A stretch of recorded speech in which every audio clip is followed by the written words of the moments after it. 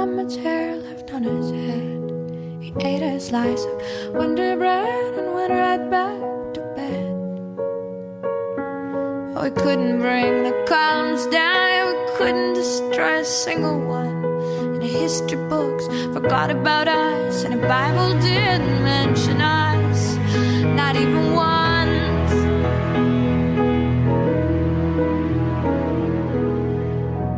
You are my sweetest downfall.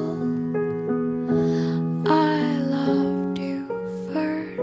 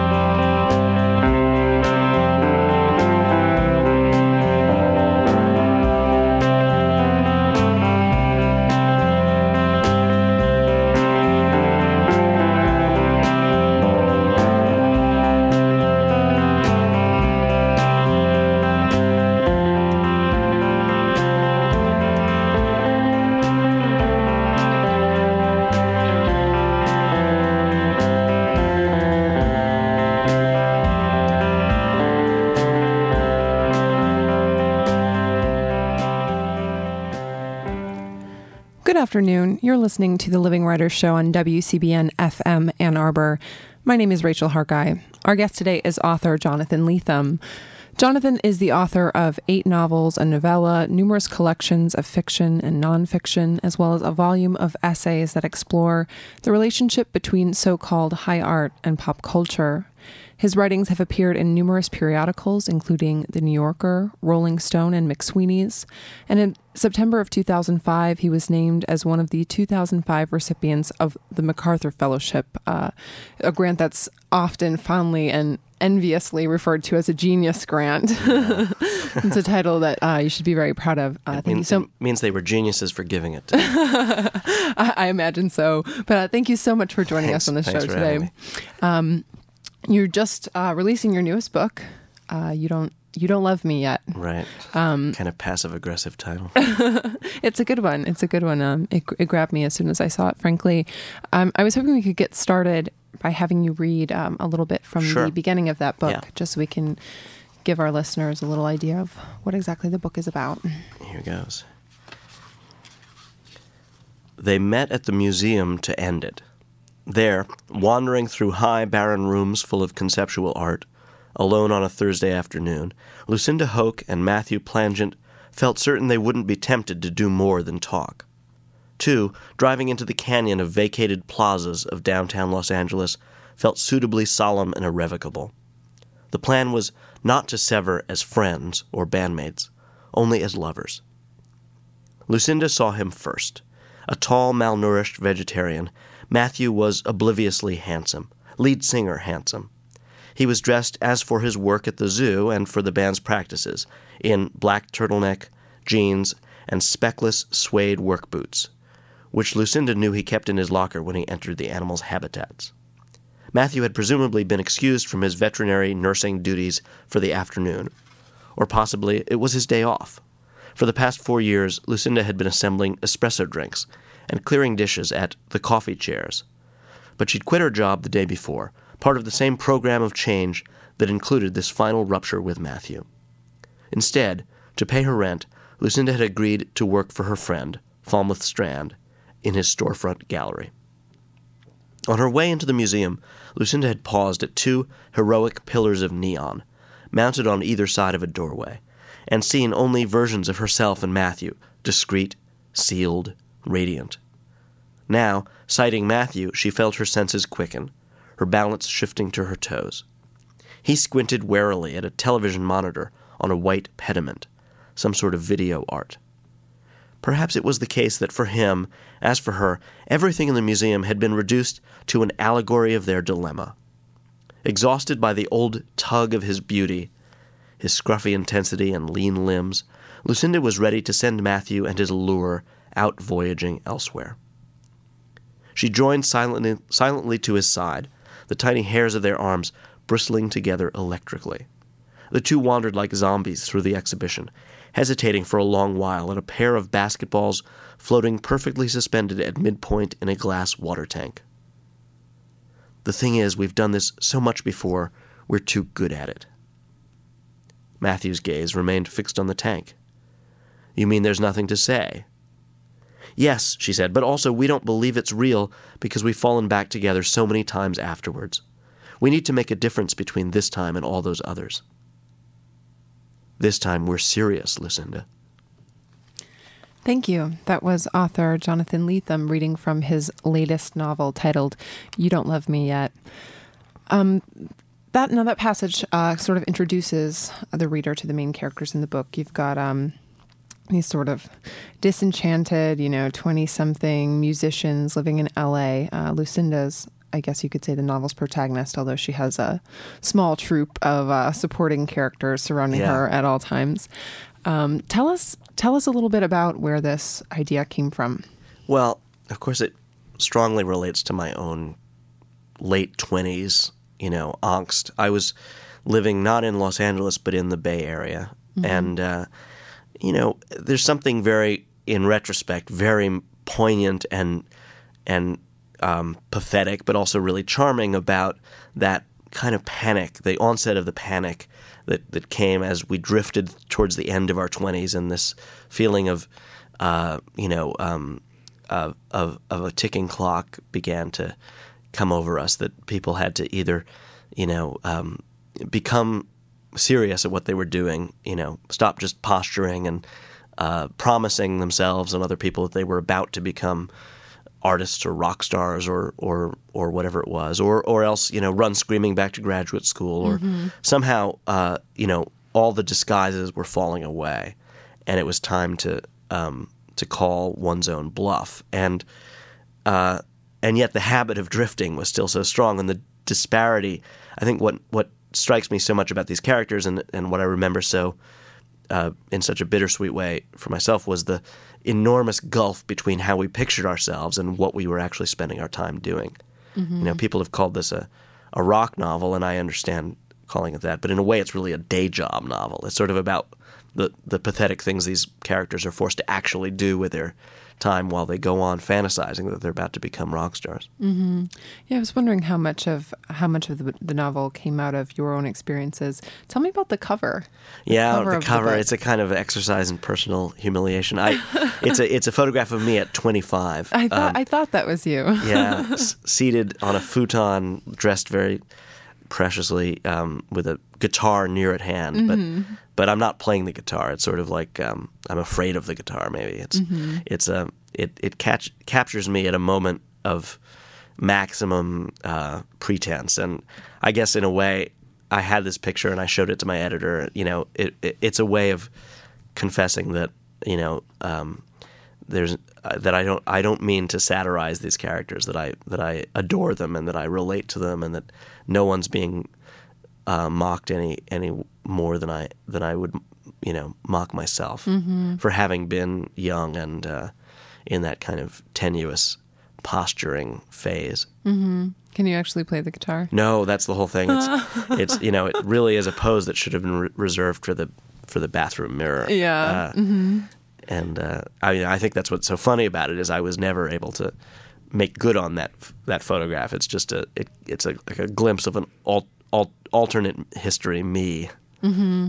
You had a good friend when we were looking at the cover of your book ask me to ask you why would he put his picture on the cover mm-hmm. of the book? But after you explain it that way, at first it didn't seem to make a lot of sense. But that sort of ennui that surrounds all the characters in the novel. It's a confession. Yeah, that makes a lot of sense. I'm curious. So you were talking about how your experiences,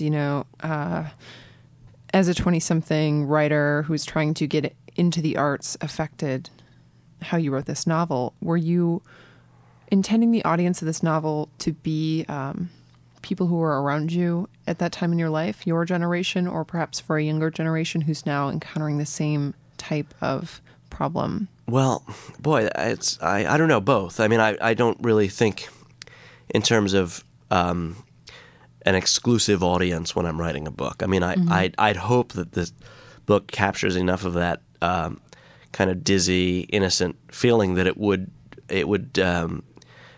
be rich for anyone to read. But yeah, I like the idea that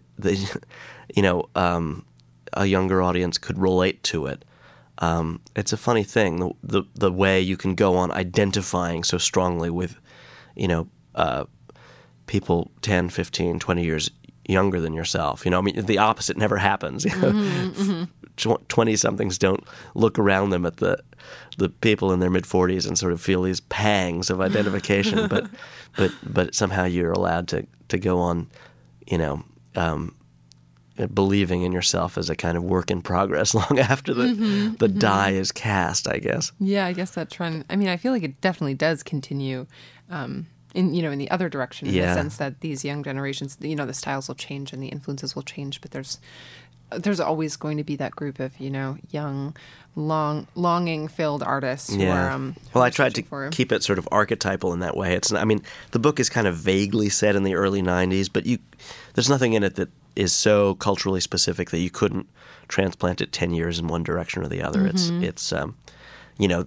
partly the nature of the condition of being a young bohemian, that these characters aren't like reading the daily paper or furrowing their brows and thinking hard about the issues of the day. They sort of exist in this weird bubble of ego and depression, but they don't have that their condition is a pretty eternal one. Mm-hmm. Yeah, I was wondering. I mean, it seems like because of the early 90s, especially music references that are sort of littered around the book, I'm wondering if maybe those bands and stuff aren't even more hip now than they were in the early 90s, specifically because they're from the early 90s. But I wanted to talk to you a little bit about the concept of autobiography and how that filters into your work. Sure. Reading your work, you can definitely get a clear sense of the parts of your life that filter into your work. But I felt like this was a very different sort of biographical reference to your life than, say, Motherless Brooklyn. Yeah, that's true.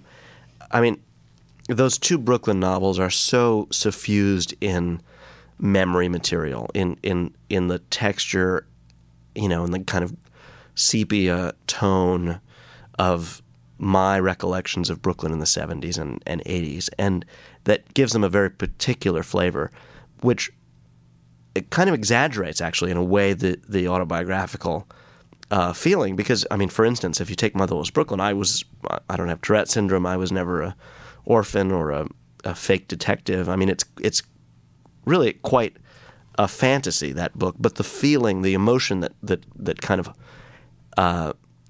floods through the pages is very personal, and everyone can feel that. And so when they think of that as an autobiographical book, I don't think anyone's wrong to feel that.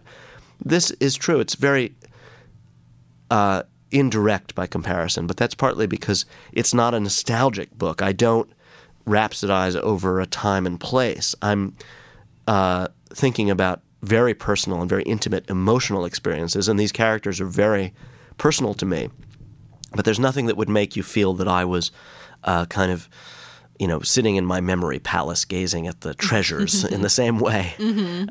So the personal element in a book like this is actually quite disguised, or it doesn't draw attention to itself in the same way. Mm-hmm.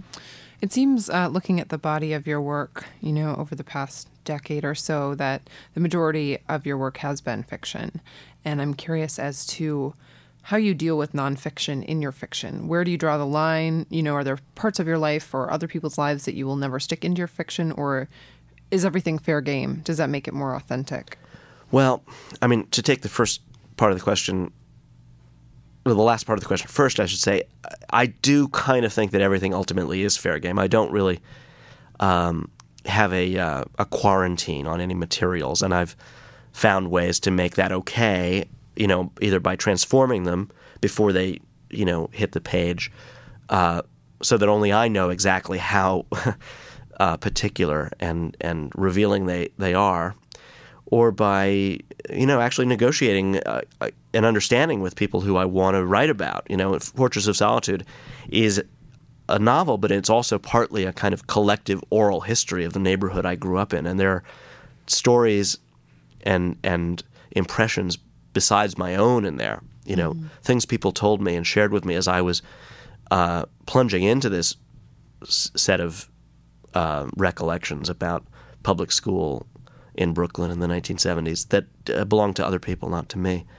But then again, I'm fundamentally a fiction writer, and everything tends to get transformed, not as some act of avoidance or protection, but because my imagination tends to want to transmute the materials and tends to want to apply metaphor to fact, and so things come out strange and things come out different just by the nature of my creative process. Mm-hmm. I was very slow to write any nonfiction at all. I wrote several novels and loads of short stories before I ever really tried even writing the most kind of rudimentary book reviews or even cursory essays, let alone the more ambitious and I think interesting essays that I collected in that one book of personal essays called The Disappointment Artist. Mm-hmm. So when I write a nonfiction piece, it's a real exception for me. It still feels like I'm stepping out of my normal mode of operation. And the truth is, I'm not some big charlatan who's invented a lot of fake facts from my past. But on the other hand, those are very creative essays. They wouldn't pass some sort of journalistic test. I tend to be thinking as a fiction writer, even when I'm writing something that is presenting itself as a first-person essay about the life of Jonathan Lethem. In a way, I'm writing a short story about that. Mm-hmm. I think that's one of the more obvious defining characteristics of your work is that it does tend to sort of cross the interliterary genre boundary. But we'll talk about that a little bit after our break. We're going to take a short break. You're listening to The Living Writers Show on WCBN FM Ann Arbor. We'll be right back.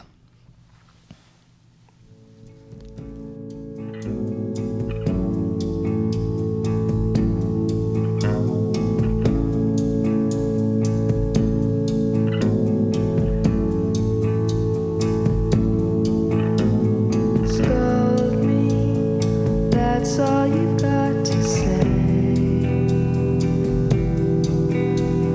Coldly hurt me and turn away. You say I'm not sorry yet. I'm resigned to what is next. I head for the shadows.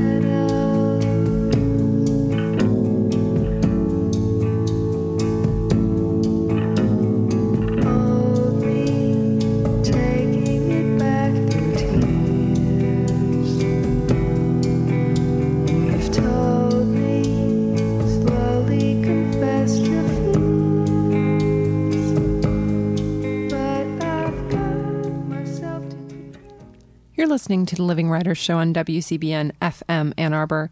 My name is Rachel Harkeye, and I'm here with author Jonathan Lethem discussing his latest work, You Don't Love Me Yet. Before the break, we were talking a little bit about genre. We were talking about how you consider yourself primarily a fiction writer, and I'm wondering, is that out of preference, or is it out of necessity, or is it something that you just feel like you have the skills to master more than other genres? Well, it's absolutely what I just most want to do. Is what I love most are novels and stories, and so I've always wanted to be that kind of writer. But I think it's worth saying that I grew up in the household of a painter. My dad was a visual artist and still is, and I did that for a long time. I painted and made sculpture and also did like comic books, cartooning, and went to art school and studied it for quite a while. And that's really the backdrop to my becoming a writer, whereas so many people, I think, do a lot of other kinds of writing first. They're either journalists or they are in graduate school and maybe they've written a lot of essays or a thesis or dissertation. I did very little other kinds of writing. I mean, when I launched my first effort to write a novel, I was thinking of it as, a piece of artwork. It was like making a painting. Mm-hmm. I was never a good student. I did very little essay writing, and I've never been a journalist.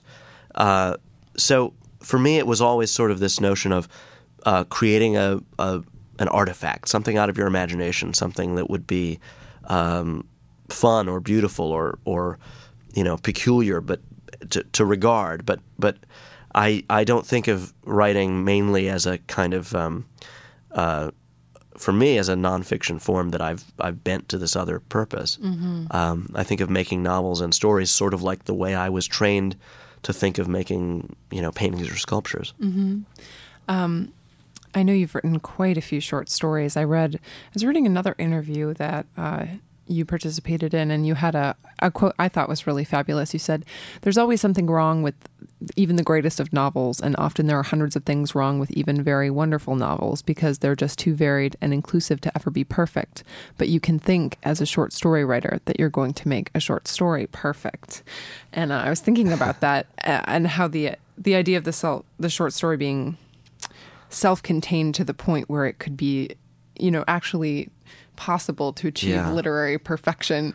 And, as a writer, doesn't that just seem like, one of those lofty but beautiful goals? Yeah, of course. It's still a chimera, something that you probably will never attain. But, it's closer to being like a poem or a song, maybe, or a painting. It's something that can be kind of contained in the writer's and also the reader's attention. It can be completely encompassed, whereas a novel is like taking a voyage. You're lost inside of it for a while, and you don't remember every other element in it as you go through it. You can't hold it all completely present in mind, either as the writer or the reader. So it's much more in that way like some sort of life experience, which I think is its great strength as an art form. But it also dictates this thing that I'm suggesting, that it's sort of imperfect by design, or anyway, if someone wrote a perfect novel, how would anyone know? You could never judge it. Mm-hmm. But I like this resemblance, this inclusiveness. The novel can kind of glom onto, it can be digressive. It can grab onto other things. It can stop and, philosophize for a little while, or describe a place or another piece of art, or it's sort of. It's the most encompassing art form, and so in that way, I think it's the most lifelike. Mm-hmm. No, that makes a lot of sense. Another characteristic of your work that I'm pretty fond of is the art of writing as a tool with which you write about other forms of art. And I was hoping that you would read another passage from later in the book that's about the more musical component of your characters' lives. Here you go. The first chords, chunks of noise, rebound in the gulch of buildings. They seem, to those on the sidewalk, an atonal clatter, one unrelated to the tick and throb of drum and bass which had reached them independently, conveyed an instant before through the curb to their calves and knees, perhaps even as high as their genitals. Soon, though, the listener's ears wrangled the dissonant sounds into sensible conjunction, a kind of on-the-spot reconstruction of this music's sense in the first place. Any listener schooled in the form could peel it off echoing architecture as easily as resolve it through a radio's static in a car passing through the airspaces of two FM stations rivaling for the same frequency. Those staticky growls were, sure, amplified guitars, echoing in the cage of the drum beat. Vocals, too, though distorted by the street's reverb effect. A general drift was discernible, twice through a verse, building to a chorus. Hey, everyone knows how this works, knows it in their bones, even if unable to articulate it exactly. Rock and roll. It's what makes this band sound alike to any other that makes them intriguing at this distance. They could be the Beatles, heard from the street. Or, just as easily, the Beards. The crowd buzzes with the general sense that an obscure evening has located its raison d'etre. At least, you'd have to go upstairs to know. Whoever they were playing live, and you, on the sidewalk, with skewered Thai chicken in your hand, are missing the set. Anyway, you were curious to see what this famous party loft was about, after all. despite the spontaneous curbside revel's rude charms. The band concluded their opener's last chorus just as Mr. Oo levered open the freight elevator doors, and the first clutch of guests spilled onto the floor.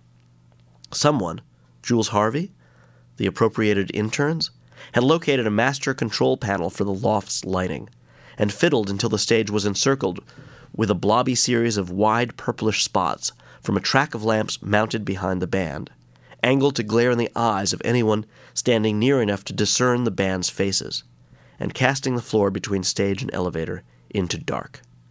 Without footlamps to provide underlighting, the band appears mysteriously remote, silhouettes draped in indigo as they confer with one another and their set list, nodding, perhaps mumbling a word or two, but inaudible above the low crackle and drone of speakers broadcasting nothing but their own electronic readiness at top volume.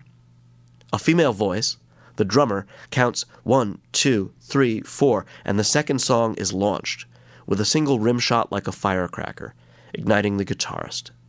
He's a feeble figure, hunched atop a tall stool, and apparently unable to play without watching his fingers, but who now lays out an unexpectedly slab-like power chord, stretching a sneakered toe from where it had been curled inside a spoke of his stool to trigger a distortion pedal on the stage floor.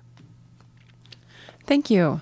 That was author Jonathan Lethem reading a passage from his latest work titled You Don't Love Me Yet. I thought that was a particularly descriptive passage in the context of the rest of the novel, and you sounded very much like a music writer. And when I was reading about you, I found out that you edited Da Capo's Best Music Writing Anthology. Yeah, I did edit that book, but it's funny, my credentials as a music writer are kind of fake ones. I basically created this sleight of hand where in The Fortress of Solitude, my highly autobiographical main character, Dylan Ebdus, has a career as a music writer. He writes for Rolling Stone, and he writes a lot of liner notes for records. And people, as a result, kind of ascribed this career to me. And it was very funny. They would even remember, falsely, they would remember reading pieces that didn't exist. They'd say, oh, yeah, I used to read your stuff in Rolling Stone all the time. And I hadn't really written anything like that. So it's been kind of fun. It's as though I got to kind of brandish this imaginary credential, because then I edited the book of rock criticism, and in a couple of weeks I'm going to Seattle, and I'm going to give a keynote address at the EMP, Experience Music Project conference, which is like the summit of rock critics. Mm-hmm. And I've still only written a very small handful of real music pieces. What I've done is write about music fictionally quite a lot, mm-hmm. and the language that I use comes from, this is the other way in which I have earned this privilege, is I'm an enormous fan of music writing. I read it compulsively. Mm-hmm. And so I've absorbed so much of the vocabulary of rock criticism, I guess, that I can kind of recapitulate it when I need to write these sort of reviews of my non-existent bands. I know how to do it. Mm-hmm. Yeah. So you've edited Da Capo's Best Music Writing, anthology. You've got this, quote unquote rock novel you just came out with. I read an interesting piece you did about, it was an interview with Bob Dylan, mm-hmm. which sounded thrilling, frankly. It was thrilling to do it. I bet it was. I noticed on your website you've got this really interesting section. Was it called Promiscuous Materials? Yeah, and are you thinking of the Promiscuous Songs? Uh-huh. I've got this ongoing project which satisfies my vicarious wish to be a rock star, where I'm offering these lyrics to various musicians and letting them turn them into songs. And it's not exclusive, so anyone can dip into this website and take one of the lyrics and make a song or a demo out of it. And if someone does this and then sends me an MP3, I'll post it on the site. So there's a sort of pile of different adaptations of my lyrics that are accumulating on the website that you can listen to. Mm-hmm. That sounds great. Maybe I'll give that a try. But you've also got a lot about visual art in the novel. Your father was a painter, am I right? Mm-hmm. So I sense really strongly in your work you've got a lot of writing about different kinds of art, and I'm curious as to what you think about the boundaries between different artistic mediums. In what ways other artistic mediums influence your work? Well, they do very, very actively. I mean, I grew up kind of wanting to be a filmmaker and a cartoonist and a painter and a musician, and some of these things I had maybe some talent for and others none at all, but I've always felt that my writing was very directly nourished by other forms, and that when I'm working and I'm inspired, I'm thinking as much about films I love or the feeling that a certain song gives me or a painting as I am about sources or references in other literature. And I don't know, I think this is particularly strong in me. The fact is, a lot of other writers are relatively isolated from the other arts. It tends, just as the book section in the, Sunday paper is sort of not part of the art section. I think writers,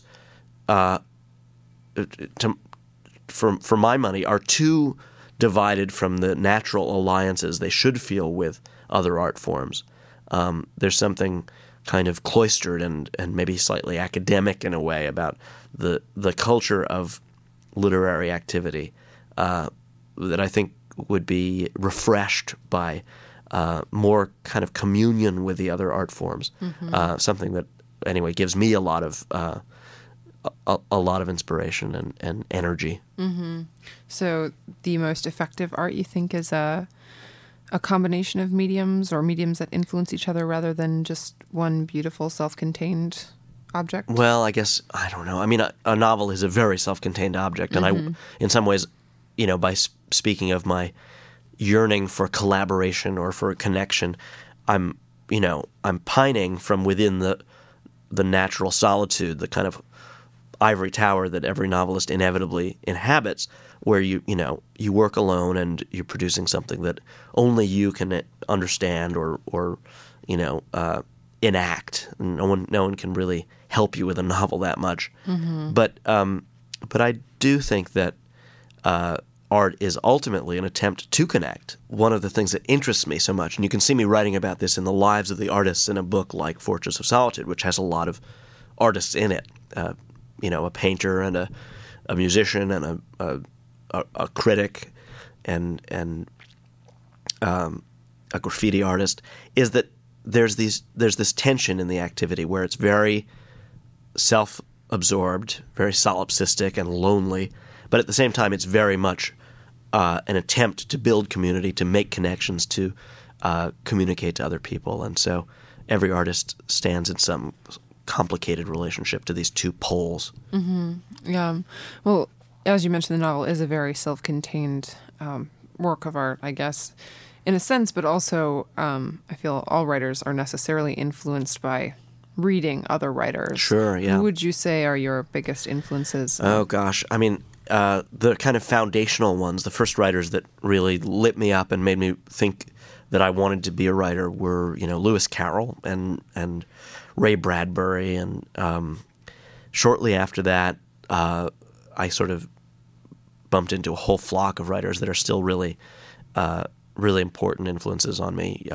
Shirley Jackson and Philip K. Dick, Raymond Chandler. I mean, you can see in my earliest stories and novels that I'm recapitulating these influences very directly. Mm-hmm. Just after that, Graham Greene, a little bit later, Italo Calvino, Don DeLillo, Iris Murdoch. Iris Murdoch was a very direct influence on You Don't Love Me Yet. Mm-hmm. But there's so many. I have so many different favorites, and they influence me at different times, in varying degrees. I may have one or another of them more in mind. Mm-hmm. How do you feel about, you've reached a point in your career where there are indubitably other writers who are citing you as their influence. How do you feel that's about the best. That? Couldn't be happier. That's proof that I've made an impression. I think having an influence is really thrilling. Mm-hmm. Well, we're going to take one more short break. You're listening to the Living Writers Show on WCBN FM Ann Arbor. We'll be right back.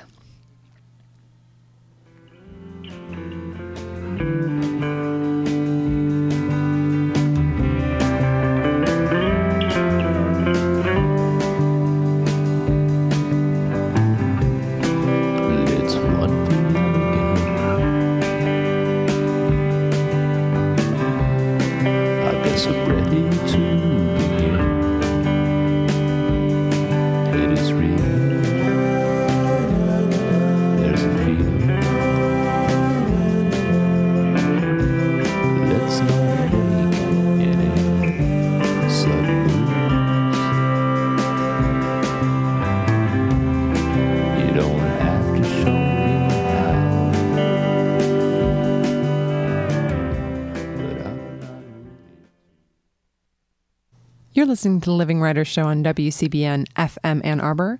My name is Rachel Harkeye, and I'm here with author Jonathan Lethem.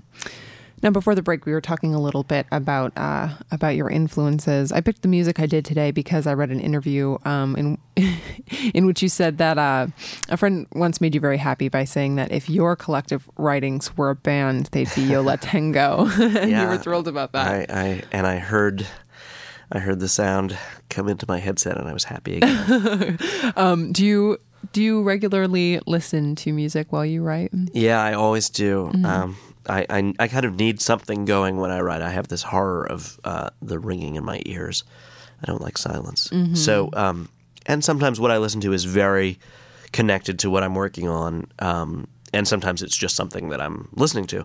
But for this current book about kind of a sort of shambling indie style rock band, I was definitely listening to a lot of the kinds of bands, well, like Yo La Tengo, and the Chills, and the DBs and the Feelies that I associate with this sort of part of my life. And I still listen to them all, but they all came on really strong for me when I was in my 20s, and all bands that in a way, it's the nature of loving a kind of indie pop band like that you sort of feel defiant on their behalf. Like they should have ruled the pop charts at some point. Mm-hmm. They're never as famous in the world as they are in your mind, even if they do achieve some kind of fame. So, and of course the band in my book doesn't get anywhere near the accomplishments of those bands I mentioned, or really very near any particular accomplishment at all. But in their mind, they would, their dream would be to maybe coalesce into something as wonderful as Yo La Tengo. Mm-hmm. I think it's really interesting that you mentioned the idea of silence, because not only is that particularly musical motif that I'm sure often runs through the head of most writers when they're fighting their writer's block, but in the novel there's also the idea of silence also surfaces, I think, in the interpersonal relationships between the characters, and in particular in that one relationship between Lucinda and the complainer, right, who are constantly talking to each other on the telephone when they first meet. I was hoping that you would read us one more passage from the book before we finish. Here goes. "There's a certain kind of talk I have with women," the voice complained. "I say whatever I'm thinking about love and sex and blah, blah, blah. I've heard myself 1,000 times. But as normal as it is for me, this kind of frank talk, I mean, for women it seems like it's always the first time in their lives they've ever spoken that way." "There's nothing so strange in that," Lucinda suggested. "You're accustomed to yourself, but you surprise others." "Surprise would be one thing," said the complainer. "But I change others. I affect people. Women. Something happens to them, but nothing happens to me. The sameness of my life is confirmed by the effect I have on women. They're always changed. Maybe if I met somebody who wasn't surprised by me, something new would happen." "You mean falling in love?" Perhaps the caller was only some dreary seducer, Lucinda thought now, impressed with his own unresponsiveness. "Oh," he said, "I've fallen in love." Lucinda adjusted the telephone on her shoulder and craned sideways to peer beyond the edge of cubicle. Falmouth wasn't at the storefront gallery's reception desk. She caught scent of his coffee pot, dregs charring to a shrill odor.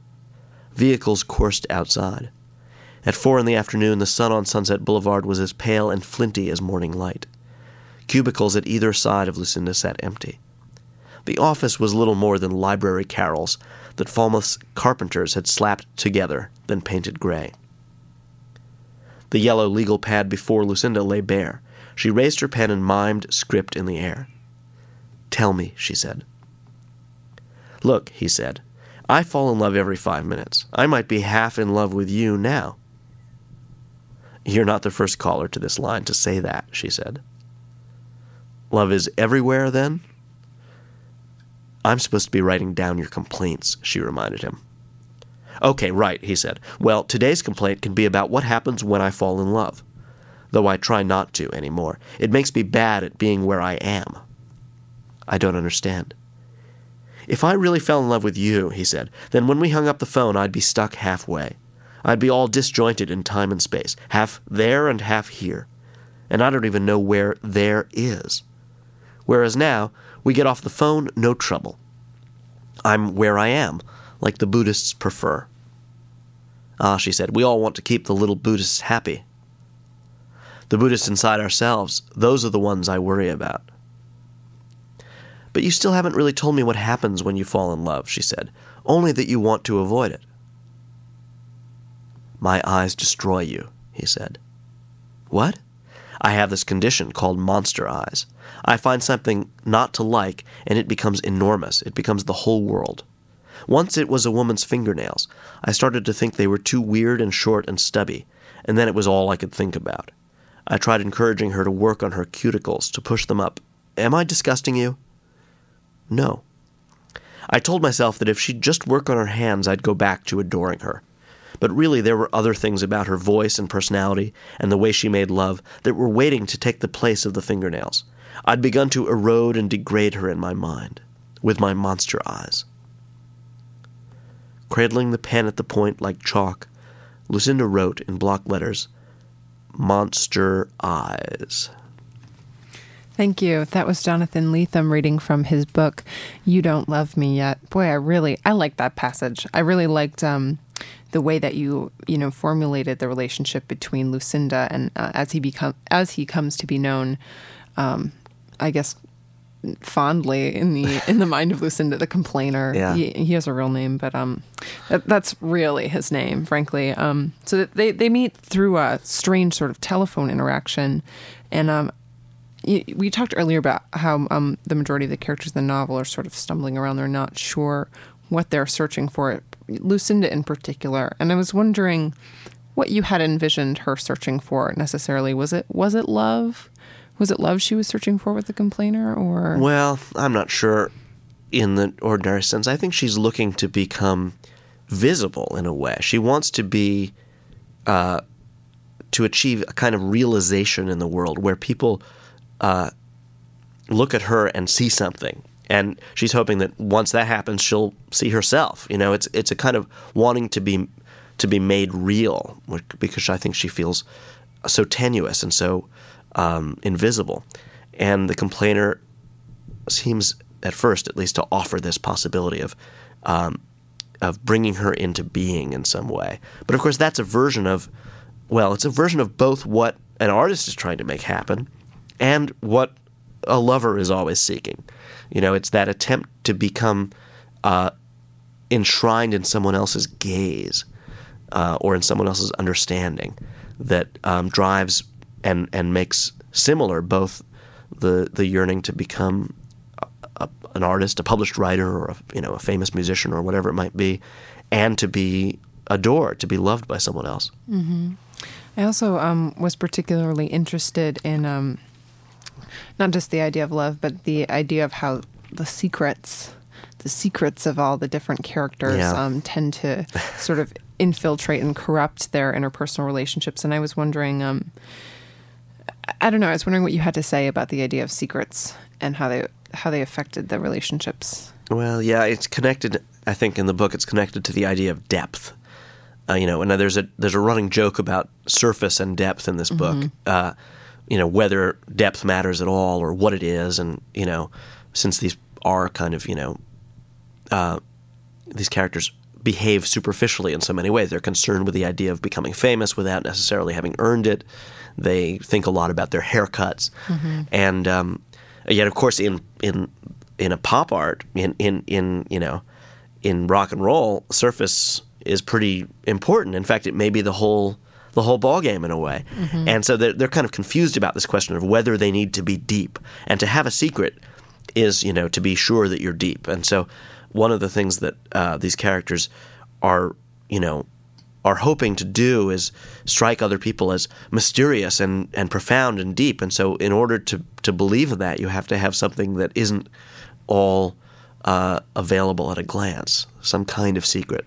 Mm-hmm. I think that's a pretty poignant observation that the book makes. But that's all the time we have for the show today. Thank you so much for joining us. I really enjoyed reading your book, and be sure to pick up a copy of Jonathan Lethem's You Don't Love Me Yet. It's been great having you on the show, and thanks to our engineer, Alex Belhaj, and thank you so much to our listeners for tuning in today. My name is Rachel Harkeye.